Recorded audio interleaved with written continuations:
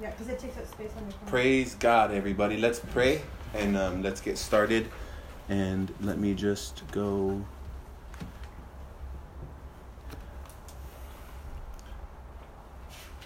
Awesome. Okay. Dear Heavenly Father, we thank you for this opportunity to be gathered here, God, to learn from your word, to grow, to be challenged, and most importantly, God, to be solidified in the doctrine of the Bible, God. It is important that we understand what we believe, why we believe it, God, and I pray that you give everyone the understanding of what this Bible study truly means, God, to be justified by faith. Today, God, we are going to talk about the patriarch Abraham, God, and I pray that you just bring clarity to the story through and through, God. Bring understanding, bring revelation. Allow us to see things as they really are in the scriptures, God. Connect the dots, connect the lines, and every jot and every tittle and every line and every comma and every period, God. Everything that is suggestive to help us understand what's being said, I pray that our minds would comprehend, but most importantly, that our hearts would receive, Lord. We thank you tonight. We bless you and honor you in Jesus' name. Amen. Amen. Thank you guys for coming tonight. I don't have a handout today. If at the end I can I'll send you guys all the scriptures. I'll get it to you either way. But send it by email? Yeah, I can send it by email. But most importantly, I wanted you guys just to be able to focus more on the whiteboard today.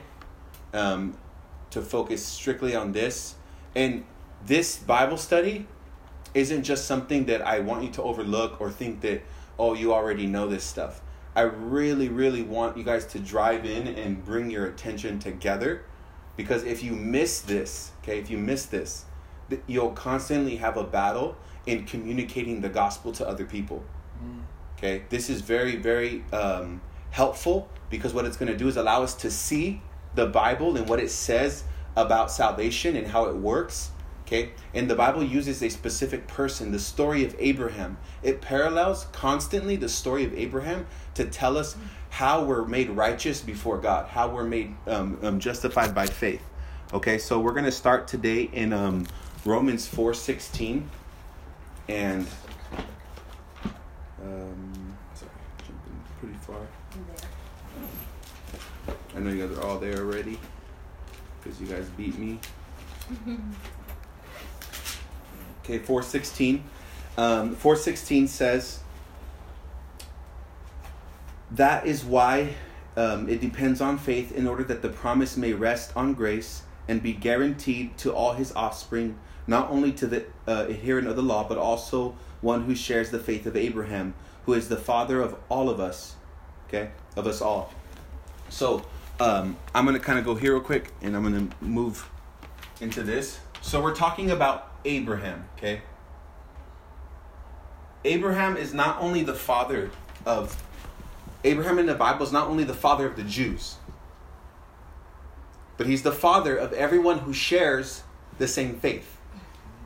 Okay? And so we want to figure out, what faith does Abraham have? Because this, Abraham, is our father if we share his same faith. Okay? So that means we share his same faith. We take part in his blessings. We take part in what's happening with him. This patriarch, okay, gives us the full example of what the Bible depicts to us of what salvation really is. Okay? So we're going to look at the story of Abraham, and we're going to understand some things that are really, really important. Going to Galatians 3, 7 through 18. And this is the gospel. It's going to be typified in the story of Abraham. So the Bible's interpreting the story of Abraham in Galatians.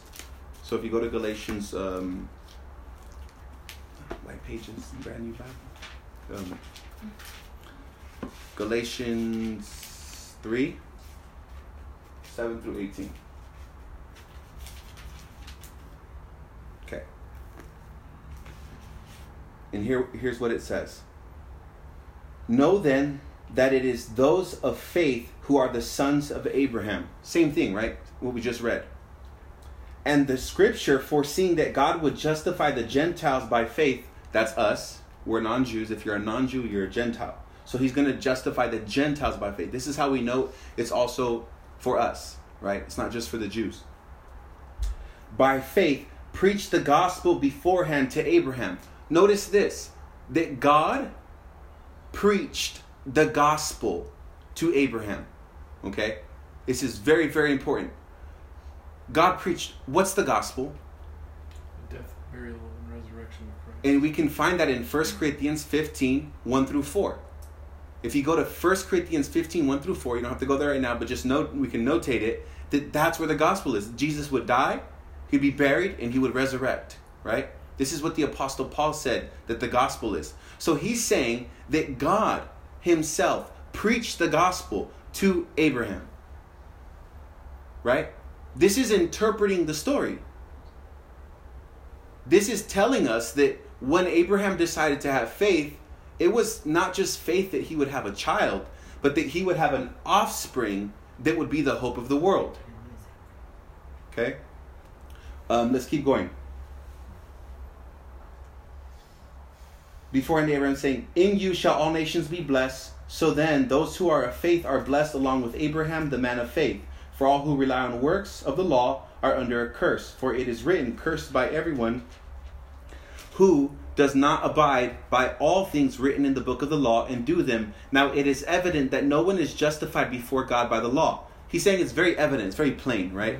Because no one can do the law.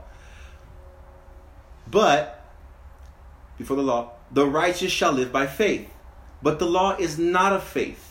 The law robs you of faith. It disqualifies you from having faith because the law says if you don't do, okay, you cannot have from God. So because we don't do, right, everyone's disqualified, we cannot have, naturally speaking. The one who does them shall live by them. Christ redeemed us from the curse of the law, becoming a curse, for it is written for us, for it is written, cursed is everyone who is hanged on a tree, so that in Christ Jesus the blessing of Abraham might come to the Gentiles, so that we might receive the promised Spirit through faith. To give a human example, brothers, even with a man-made covenant, no one annuls it or adds to it once it has been ratified. Now the promises were made to Abraham and to his offspring. It does not say, and to offsprings, referring to many, but referring to one, and to your offspring who is Christ. This is what I mean. The law, which came 430 years before, does not annul a covenant previously ratified by God, so as to make the promise void. For if the inheritance comes by the law, it is no longer by promise, but God gave it to Abraham by promise. So what he's saying is that the promise is not to many offsprings. It's to a single offspring. Who's that offspring? Jesus Christ. And since the promise is to Christ, he's not only the promise, but he's the one that's promised to as well. He's promised, but he's also promised to. All the blessings of Abraham are promised to Christ. So that this is why when we are in Christ, okay, we share the same faith as Abraham. Okay, so we're understanding the story of Abraham is the greatest example of how we are saved in general. Okay, greatest example. We're going to jump to the story of Abraham now, right? Since we're talking about Abraham, might as well go to the story of Abraham, correct? Mm-hmm.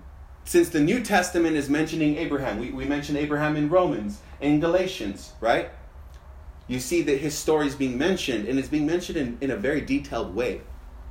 So we want to go back to the story, and we kind of want to see what it's talking about. And I'm going to point some things out that are very, very interesting. Genesis 12, 1 through 4. This is where the story of Abraham begins. If you go to Genesis 12,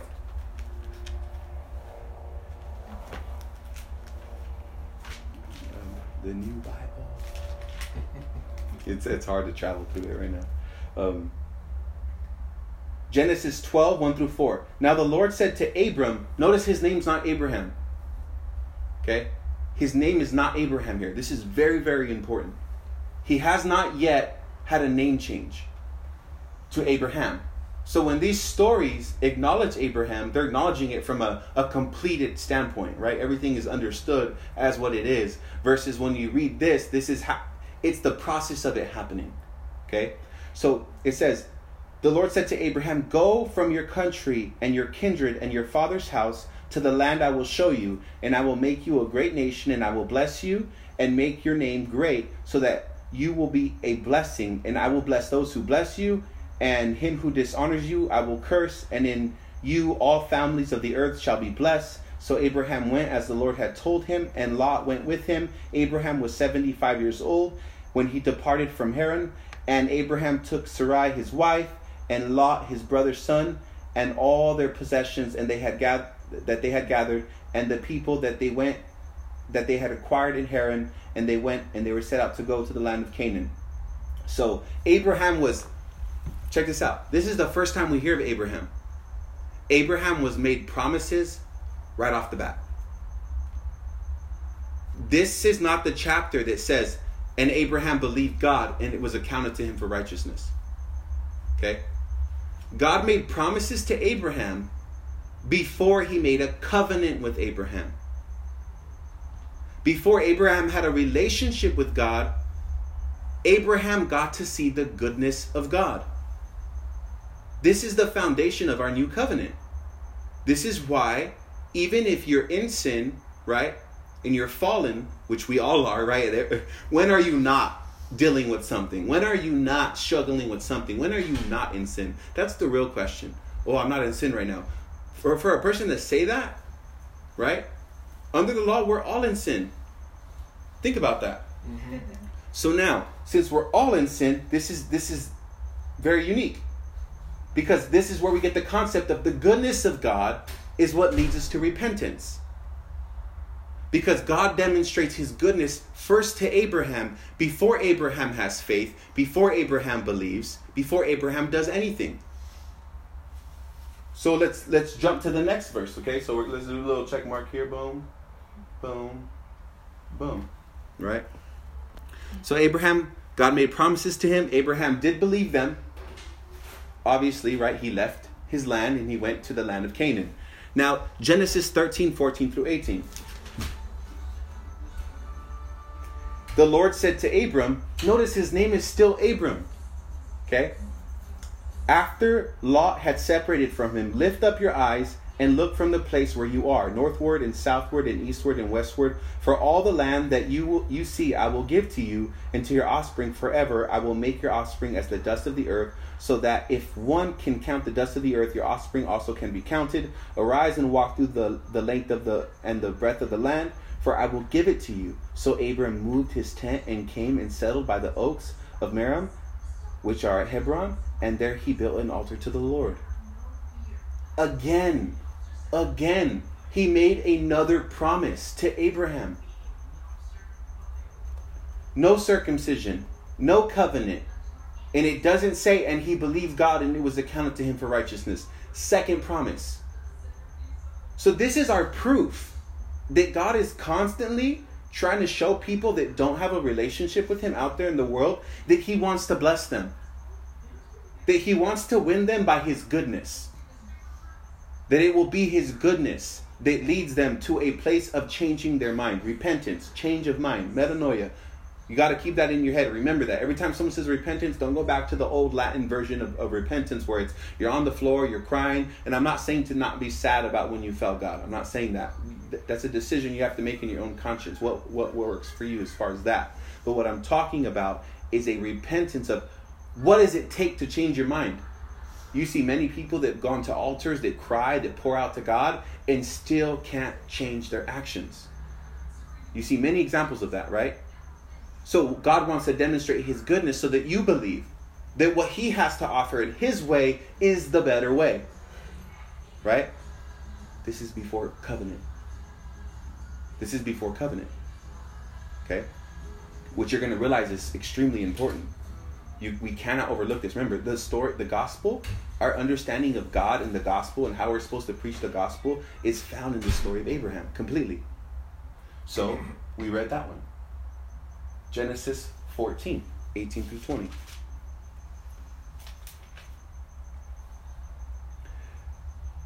And Melchizedek, the king of Salem, brought out bread and wine. He was priest of God Most High. And he said, blessed him. And he blessed him and said, blessed be Abram. His name is still Abram.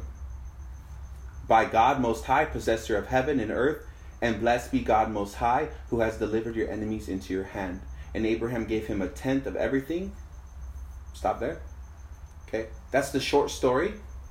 This is where Abraham gets the gospel. We talked about this the last 2 weeks, right? What is the bread represent? The life, right? What does the wine represent? The death, right? Okay, and then what does the tithe represent? The resurrection, that he's alive, right? The bread is the life, the wine is the death, okay, and the resurrection is the tithe. We prove that. We prove that in the scripture, okay? Jesus says, I'm the bread of life. Jesus says, take this cup in remembrance of my death.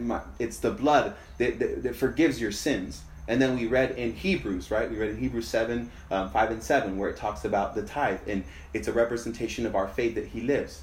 Okay? So this is where there's a symbolic metaphor or type of the gospel being introduced to Abraham for the first time in the stories. Okay? For the first time in the stories. His name is still Abram, though. Right?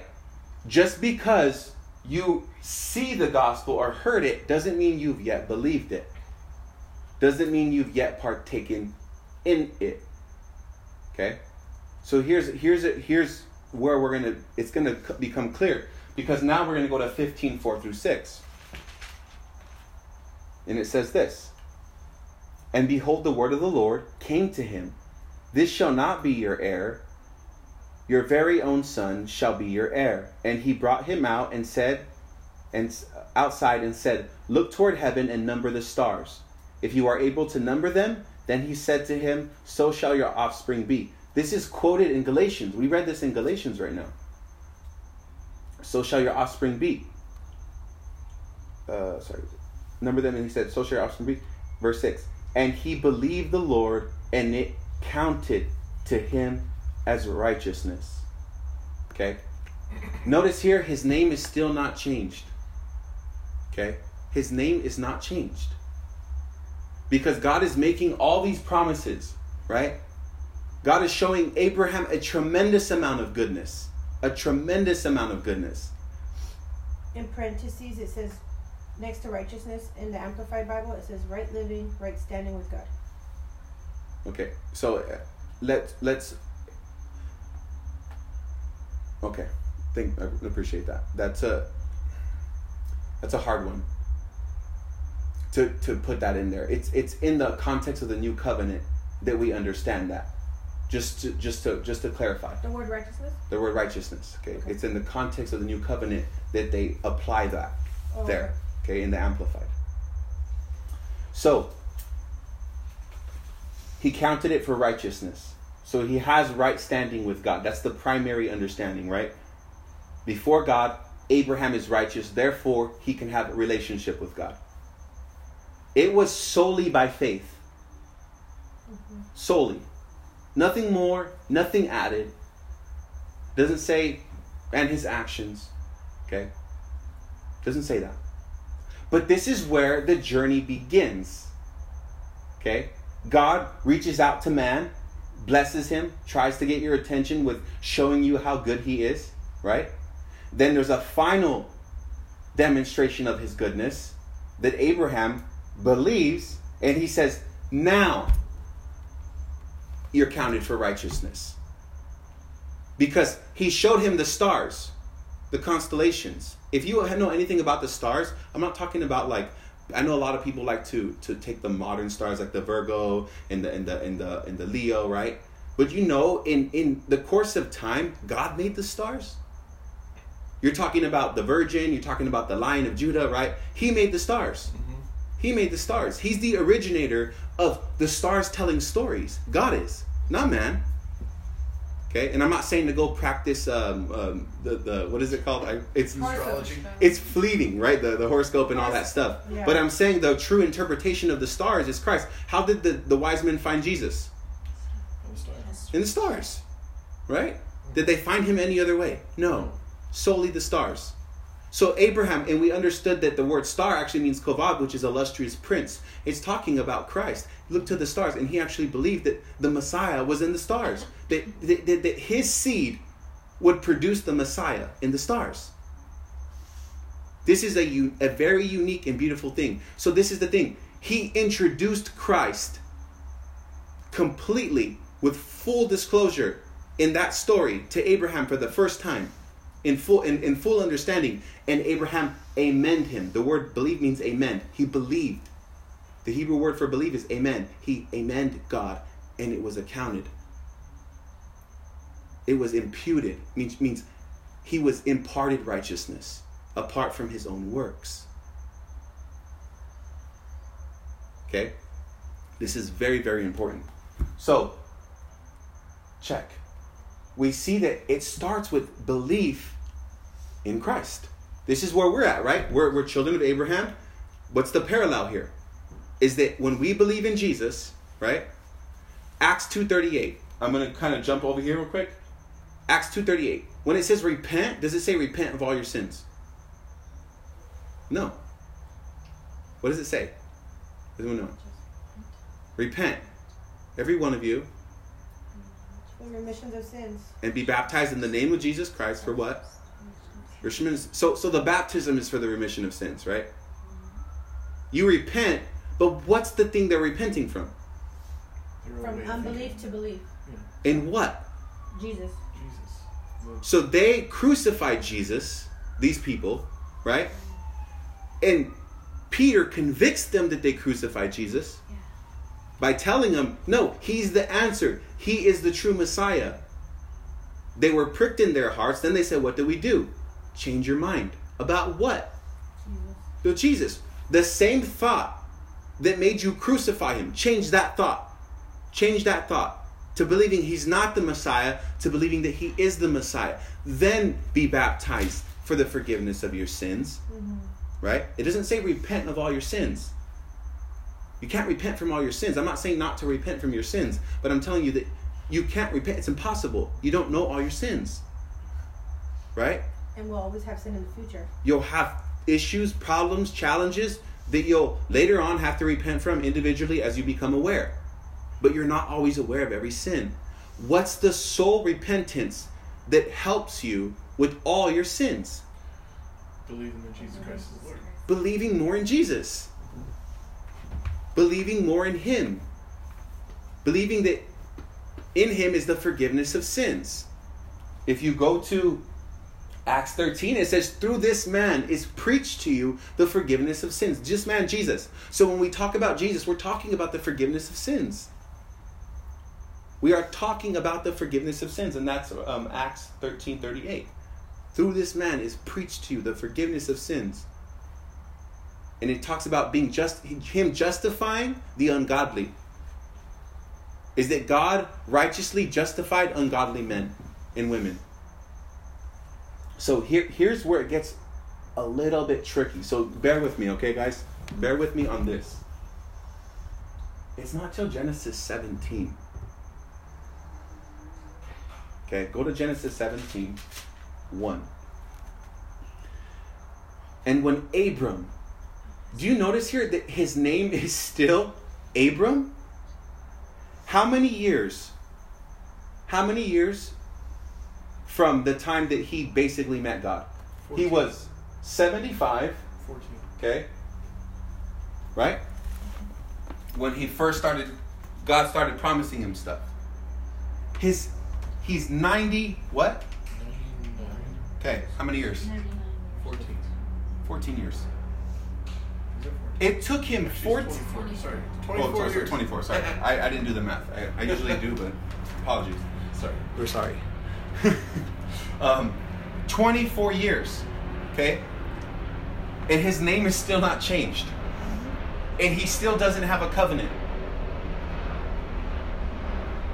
24 years that God interacted with Abraham. Okay? 24 years. And somewhere in between, okay, he became righteous by faith. Okay? He became righteous by faith. He believed in Jesus. We're not looking at the story and doing this because we want to. Right? We're not looking at this story and just being, oh, this is a great idea. We should compare Abraham to the salvation process, right? No. It's because the Bible says that the gospel was preached through the story of Abraham. The Bible says the law in Hebrews 10:1, for the law having a shadow of good things to come, not the very image of those things, can never with those sacrifices make the comers thereunto perfect. The law, you know when it talks about the law, it's genuinely referring to the first 5 books of the Bible. Pentateuch. It's referring to the Pentateuch, which includes the story of Abraham. Has a shadow of good things to come. When Jesus was on the road to Emmaus, right? After he resurrected, he came and he was with 2 men walking down a road. And the Bible says that he showed them everything concerning himself in the law and in the prophets. Okay? He went through the entire Old Testament, showing them himself. Saying he's the center of the entire Old Testament. He made himself the center in talking to them. Okay? So it's important that we understand we have the right to make this example. We're not just doing it for fun or because we think it's a good idea, because this is how the Bible teaches us to learn about Christ. To see him. Okay? So Genesis 17, 1 through 14. And I'm going to keep reading. And Abraham was 99 years old, and the Lord appeared to Abram and said to him, I am God Almighty, walk before me, and blameless, that I may make a covenant between me and you, and may multiply you greatly. Then Abram fell on his face, and God said to him, Behold, my covenant is with you, and you shall be the father of a multitude of nations. No longer shall your name be called Abram, but your name shall be called Abraham. For I have made you the father of a multitude of nations, and I will make you exceedingly fruitful, and I will make you into nations, and kings shall come from you, and I will establish my covenant between you, me and you, and your offspring after throughout their generations for an everlasting covenant. This covenant is meant to be forever. So when Jesus comes, he cannot disregard it. He cannot disregard it. He can overthrow the law because he comes under the order of Melchizedek. Okay? But he cannot disregard this covenant. I have a question. God planned Jesus from the beginning then. Like from the beginning. Yeah. But Jesus, when he came, when he was a child and a teenager or whatever, he didn't know God's plan. Only God knew. That's what it sounds like for me. Like he was already going to be put on that cross for us, but Jesus didn't actually know it until he started his ministry, right? We don't know that. Well, I'm just kind of... Yeah. Yeah, we can assume that, but we don't know that for sure, right? It's just super cool. Like, yeah. We know that he was perfect in every season. So when he was probably 12 asking questions. Yeah. But notice how it says he was asking questions. But God knew the whole time. That's what I'm saying. Yeah, but he's the God man. Yeah. So in him is the divine and himself. Well, Father knew. Yeah. From Genesis, like. Yep. Because God exists outside of time. Yeah. Right. Jesus binds himself within time. So that's how we have to understand that difference. Perfect. So let's keep reading. Verse 8. And I will give to you and your offspring after the land of your sojourners, all the land of Canaan, for an everlasting possession, and I will be their God. And God said to Abraham, As for you, you shall keep my covenant, you and your offspring after you throughout their generations. This is my covenant, which you shall keep between me and you and your offspring after you. Every male among you, so this is the covenant, okay? Every male among you shall be circumcised. You shall be circumcised in the flesh of your foreskin, and it shall be a sign of the covenant between me and you. He who is 8 days old among you shall be circumcised. It's scientifically proven, vitamin K released from the body on that day, on the 8th day that you're born. So it perfectly helps your body fight off the infection that's potential from being circumcised, which is very, very cool, scientifically speaking. He who is 8 days old, God is so wise, right? Like he says, shall be circumcised, every male throughout your generations, whether born in your house or bought with your money, from any foreigner who is not of your offspring, both he who is born in your house and he who is bought with your money shall surely be circumcised. So shall my covenant be in your flesh, an everlasting covenant. Any uncircumcised male who is not circumcised in the flesh of his foreskin shall be cut off from his people. He has broken my covenant. So there's even this is an everlasting covenant. Because guess what?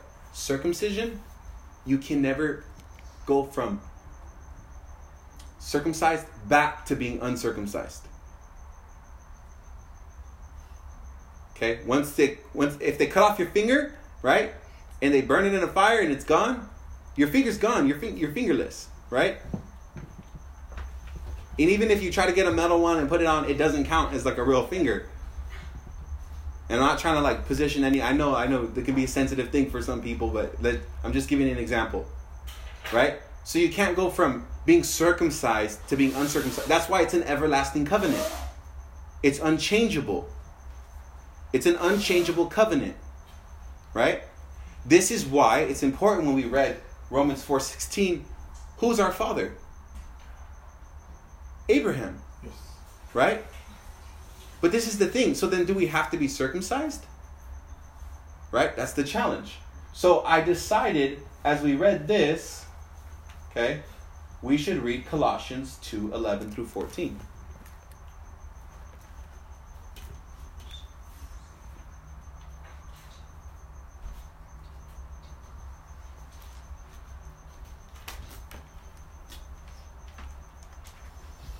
Colossians 2:11 through 14. And it says this.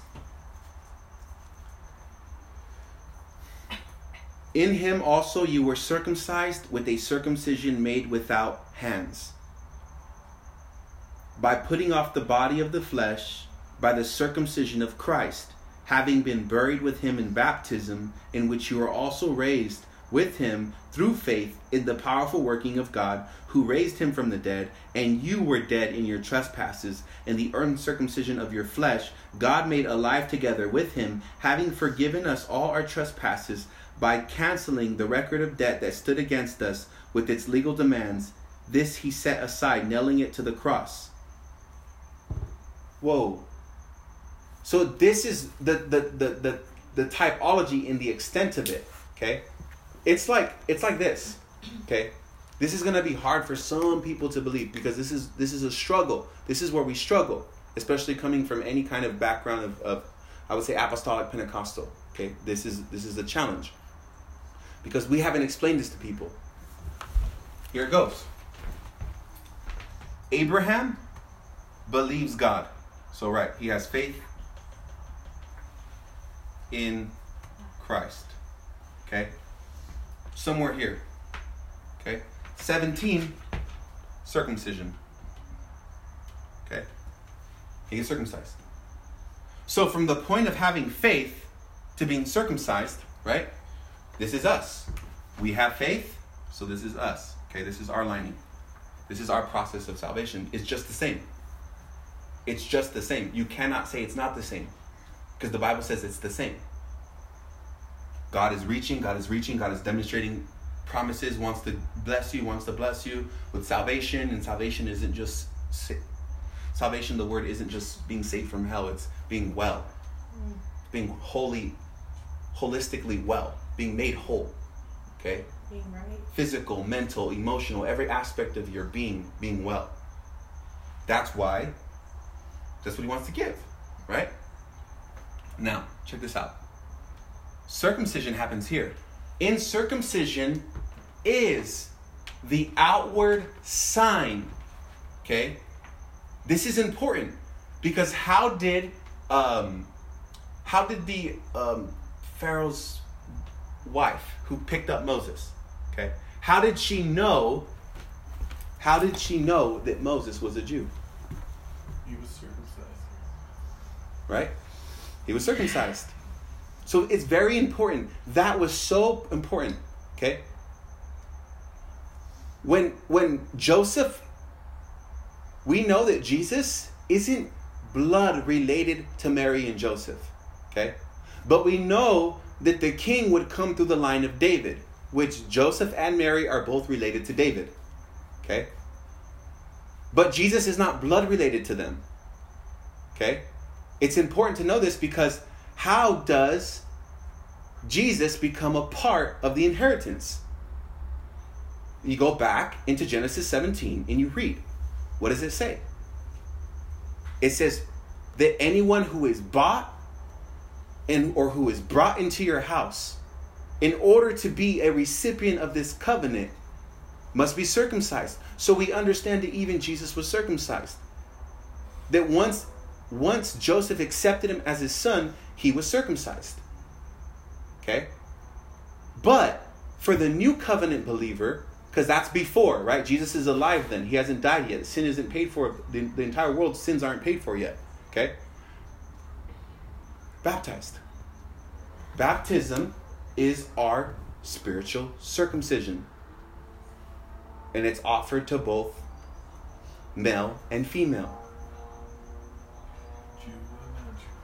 Jew and non-Jew. Barbarian or non-barbarian. Circumcision is still required in the form of baptism. People say, oh, you don't have to be baptized. Okay? Well, Abraham believed God and he was made righteous before God before being circumcised. Right? But this is what this means. Is that when you truly have faith in Jesus Christ, you are predestined to be a part of the everlasting covenant. So this is the hard thing, is that when someone truly believes in Christ, they're inevitably going to be baptized. Why? Because if I believe in Christ, then I believe in this. Mm-hmm. Right? If I'm preaching Christ to someone, and I'm preaching the actual Bible, right, the authentic gospel of Jesus Christ, that's part of the mission of our church. This is the authentic gospel. So we're not saying, oh, be devoid, right? But what's the circumcision for? If we go back to the verses, what is it for? It's so that you have something physical in your flesh to see that you are a part of the covenant. It was something physical for Moses. It was something physical for Jesus. It was something physical for every person that took part in the covenant of Abraham. So what is baptism for? Is it for God to know that you're made righteous by faith? No, it's for us. It's something physical for us to do, to be sure, to be certain that we are a part of the covenant. And how do we do it? Acts 2:38. Once we repent from not believing in Jesus to believing in Jesus, we are baptized in what name? In the name of Jesus Christ for the remission of sins. It is very, very clear that it's needed. Okay? But we do not determine, oh, if you started here, right, by faith, we don't determine, oh, since you haven't made it here and you died, you're not saved. God will have mercy upon whom he'll have mercy. He's made righteous by faith. I'm made righteous by believing in the blood. Mm-hmm. But the Bible says, I shall be saved, which means you're predestined to have this experience. You may not believe that, but we're going to preach it, and that's the results we're going to get. Mm-hmm. Amen. Okay? Because it's in the Bible. Now, I love the Bible. This is the trick, too. You guys are, well, what about the Holy Spirit, right? What about receiving the Holy Spirit? I want to know about that. Okay? Notice this. That Abraham's name is changed to Abraham, to Abraham. Sarah's name, Sarai, is changed from Sarai to what? Sarah. Okay, you know what the H represents? It's hey, the breath of God. Okay? They didn't become their full identity until God put his breath in their name. Until you and the Holy Spirit are one, until you receive the Holy Spirit, you won't know who you are. You won't know who you are without the Holy Spirit. You can't bear fruit to God without God in you bearing fruit through you.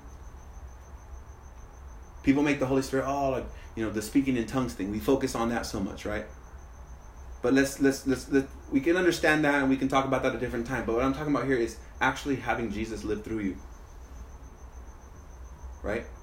The speaking in tongues is the same thing. It's the outward sign of evidence that it's there, right? It helps our minds to know that there's something physical that we can see and hear, right, happen to someone. Because they did it in Acts 2, and we believe you can partake in that experience as well, right? But it's a physical thing for what? You think it's for God? You think he doesn't know your prayers? already? No, he knows them. But it's for you to know. It's for us to know. Because it's a part of the promise, right? And you shall receive, and you shall, which means a guarantee. It's a stamp. You shall receive the gift. By grace. You can't earn it, can't get good enough for it. They didn't earn a name change. God gave them a name change, and he added his breath to their name.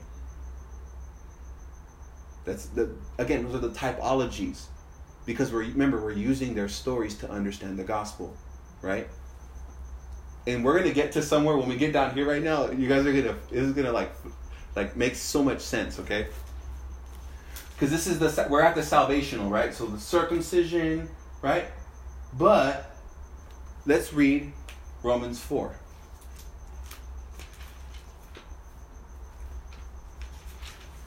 Because we want to understand, and just let's try to get through it because I want to spend the rest of our time really divulging the second part of this lesson, or the 1/3 last part of this lesson, right?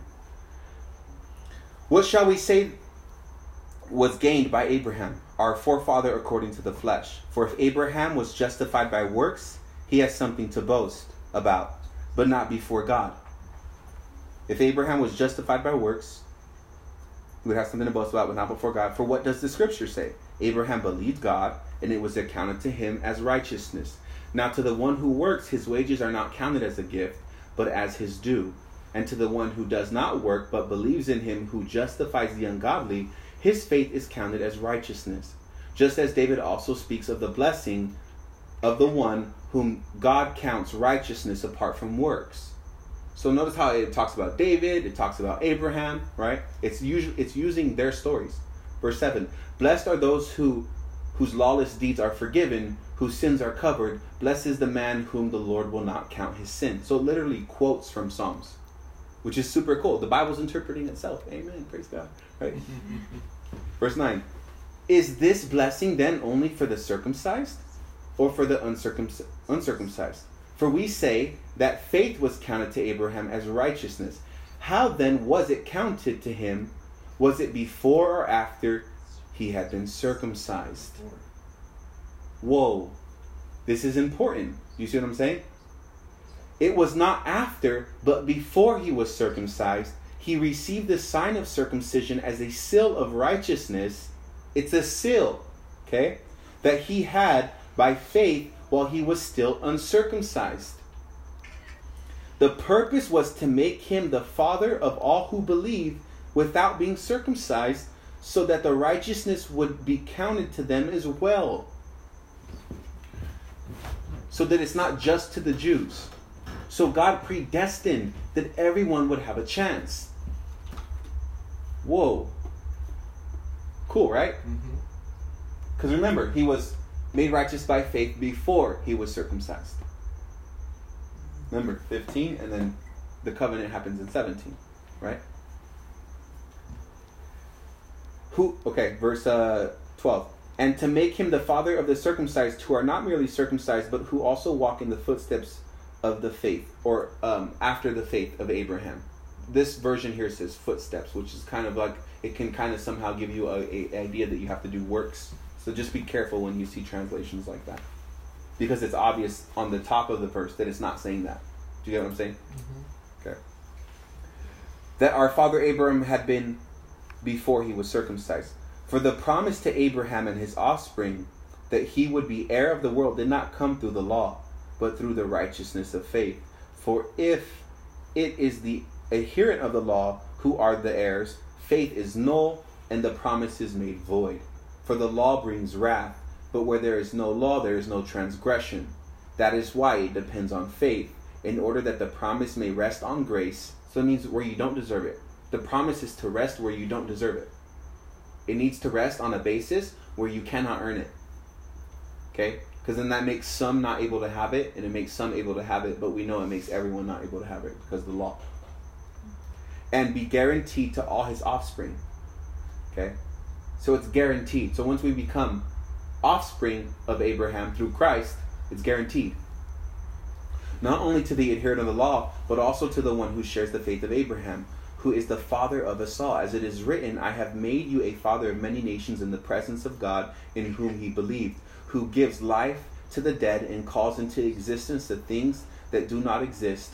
In hope he believed against the hope that he should become the father of many nations, as he had been told, so shall your offspring be.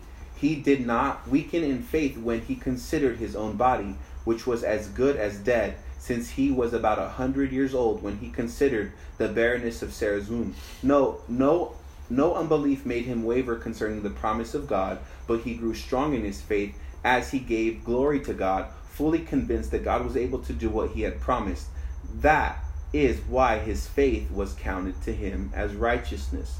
But the words it counted to him were not written for his sake alone, okay, but for ours also, so that we can also, by our faith alone, be counted righteous.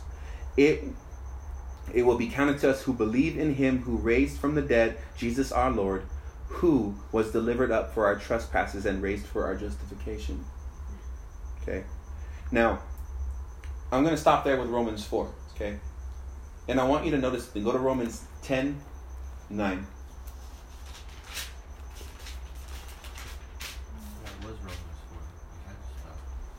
I know. Sometimes I think like Greek and Hebrew, so it's like it never stops, right? Just kidding. Verse 9. Because if you confess with your mouth that Jesus is Lord and believe in your heart that God raised him from the dead, you will be saved.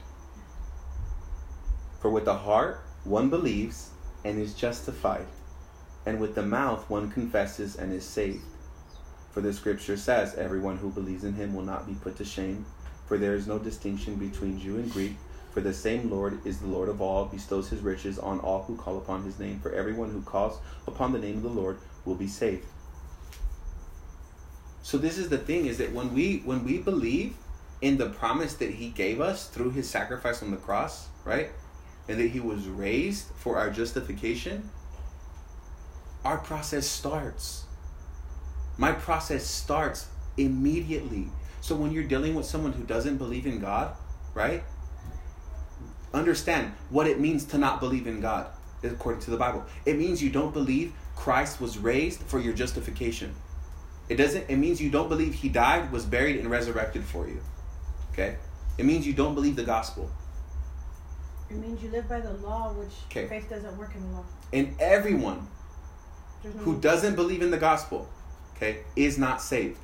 The greatest sin is not your moral sin. It's rejecting Jesus. You can read Hebrews 6, Hebrews 10, right? Those scriptures, those stories. Blasphemy. What is blasphemy? It's a rejection of Christ as Messiah, right? So when we think about these things, right? So that's how we know it's for the unsaved. You can't commit blasphemy if you've already believed the gospel. Mm-hmm. Okay, I know people like to think you can. You can become apostate. No. You professed that you believe the gospel. You didn't believe in your heart. Remember, you have to believe in your heart. Mm-hmm. So once the belief seeps into your heart, you are predestined for salvation. It says you will be saved. And God is not grading the curve and saying, well, you might be saved if you believe the gospel. Right? Did he say you might? Are we going to just like all scriptures given by inspiration of God except you will be saved by just believing? Are we going to grade on the curve and just throw that out there? Throw that out of the picture? No. That's the start of the process, right? We've seen that was the start of the process with Abraham. He believed, it's counted him as righteousness. Then he was circumcised. Then he got his name changed. Right? Beautiful, right? Beautiful picture. Okay, here's the top side of this. Go to James 2:18 through 26. So this is beautiful because this is what salvation. Now there's a scripture that contradicts everything. Okay? There's a scripture that contradicts Romans 4, and we're going to read it right now. Remember, Abraham was justified by faith apart from works. Right? But James says Abraham was justified by works. James 2. Look at my leg is shaking because I'm so excited about this.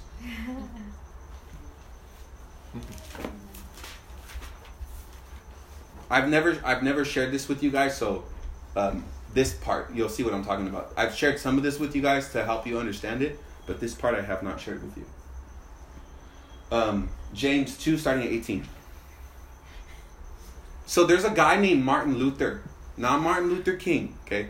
Martin Luther. Okay? Reformation.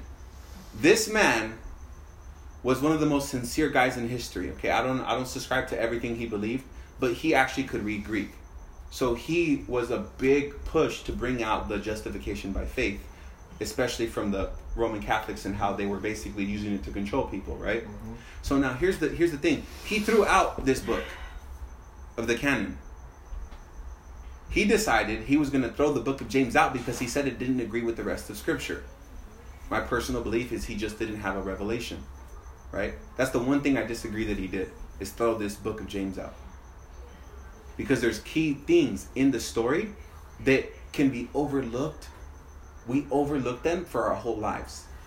We've overlooked these things for our entire lives. This is the stuff that I know in my heart already. So sometimes I'm not always in the perfect mood to share every one of these details with someone when they're like, no, well, faith without works is dead. I'm like, I wish I could share it with you right now, but that's just, I'm not in such a good mood all the time. But so here, check this out. I'm human. Praise God, right? Still praise God. Oh, black. Never mind. 18. But some will say, you have faith and I have works. Show me your faith apart from your works, and I will show you my faith by my works. You believe that God is one, you do well. Even the demons believe and shudder. Do you want to be shown, you foolish person, that faith apart from works is useless? Was Abraham, our father, justified by works when he offered up Isaac, his son Isaac, on the altar? You see that faith was active along with his works, and faith was completed by his works. And the scripture was fulfilled that says, Abraham believed God, and it was accounted to him as righteousness, and he was called a friend of God. You see that a person is justified by works and not by faith alone. And in the same way, was not also Rahab, the prostitute, justified by works when she received the messengers and sent them out by another way? For as the body apart from the spirit is dead, so also faith apart from works is dead. Now, okay. Here's the big trouble, right? Because clearly it says faith without works is dead, right? Does that mean you're not saved if you struggle with works? No, because John 15 says something different. John 15 says that if you struggle with being fruitful, we talked about this before, what does God do? Does he take you away or lift you up?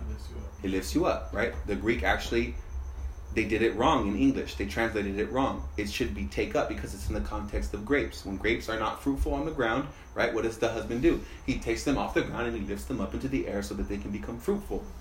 So when we've read it in the King James, he takes away.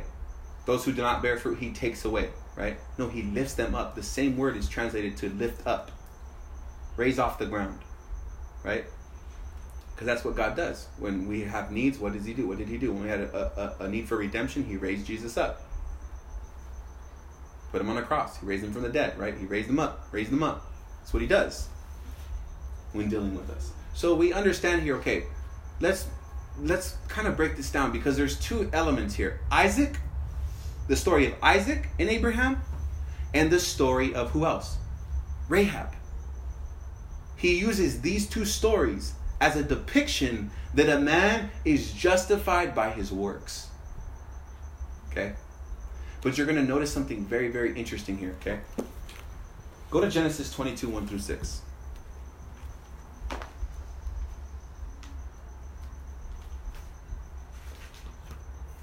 Okay, and here it goes. Genesis 22. And these things God tested Abraham and said to Abraham, what is his name here? Abraham. Is it Abram? Abraham. No. So what does that mean? He's already in covenant. He already went through this. Right? He already received the promise of Isaac. So when we do the timeline, he believed, he was circumcised, then he offered. up Isaac. Okay. Then he offered up Isaac. Okay. So right away, if you know where I'm going, if you can kind of see the bigger picture, what's the time gap here? It's about 20 years. From circumcision to offering. Okay. It took him 20 years to bear that kind of fruit for God. It took Isaac 20 years to bear fruit enough to the point where he would offer up his own promised son to God because God had asked him for it. Isaac. Abraham and Isaac, yeah. So he offered up his son. He was about to, right there. God stopped him. And James is saying this is the example he's using for works. His works conversation. Okay? This is the thing. We have to give people time and patience before they go from faith to baptism to works. It took Abraham 20 years.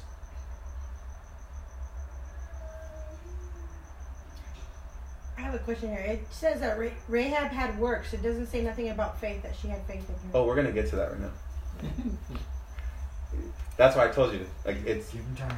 No, I just read it in detail. Like, I read it like 4 times over and over just to read it, like, understand it. Yeah, because it doesn't seem like the story of Rahab says that, right?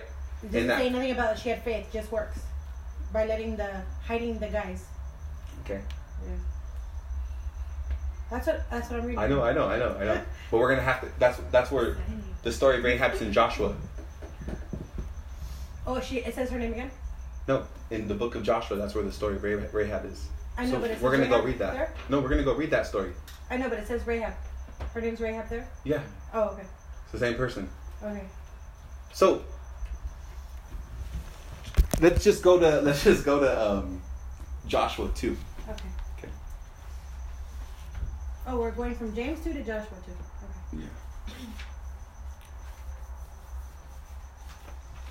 Yeah, I'm still on the faith thing. I know that book of James right now was proving that You're justified before God by your. It was your an argument between two people saying. Yeah, but you're justified before God by your works. Yeah. That's what it's implying. That's what seems like the contradiction. A spiritually dead person. So, Joshua 2, 8 through 11 says this. Before men lay low down, she came up to them on the roof and said to the men, I know that the Lord has given you the land, and that the fear of you has fallen upon us. Where's Josh? And that all of the inhabitants of the land melt away before you. For we have heard. Okay, check this out. This is what she's saying. This is after she saved the spies, okay? She's saying this. She's speaking of a time before she did the works. What Joshua is saying, what James is saying is that she was justified from what? Hiding the spies. This is what she's saying. That she heard. Check this out.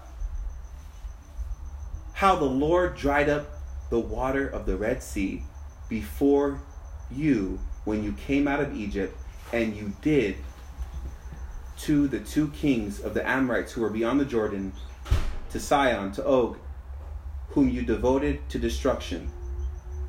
And as soon as we heard it, our hearts melted, and there was no spirit left in any man because of you. For the Lord your God, He is God in the heavens above and on the earth beneath. Now then, please swear to me by the Lord that I have dealt kindly with you. You will also deal kindly with my father's house, and give me a sign that you will save alive my father and mother, my brother and my sister, and all who believe and all who belong to them, and deliver our lives from death. Okay, I'm going to stop there. She made it very clear. If you read the story, she made it very clear. She said, we heard of you before. What's the story? When they dried up the Red Sea. So she had faith way before she ever dealt with the spies. Okay? And it wasn't until some time after, okay, that she manifested the works that James is talking about, the protection of the spies. So was James, when he said Rahab the prostitute, was he name calling? Was he like putting her out there? He was putting her how the scripture puts her. He was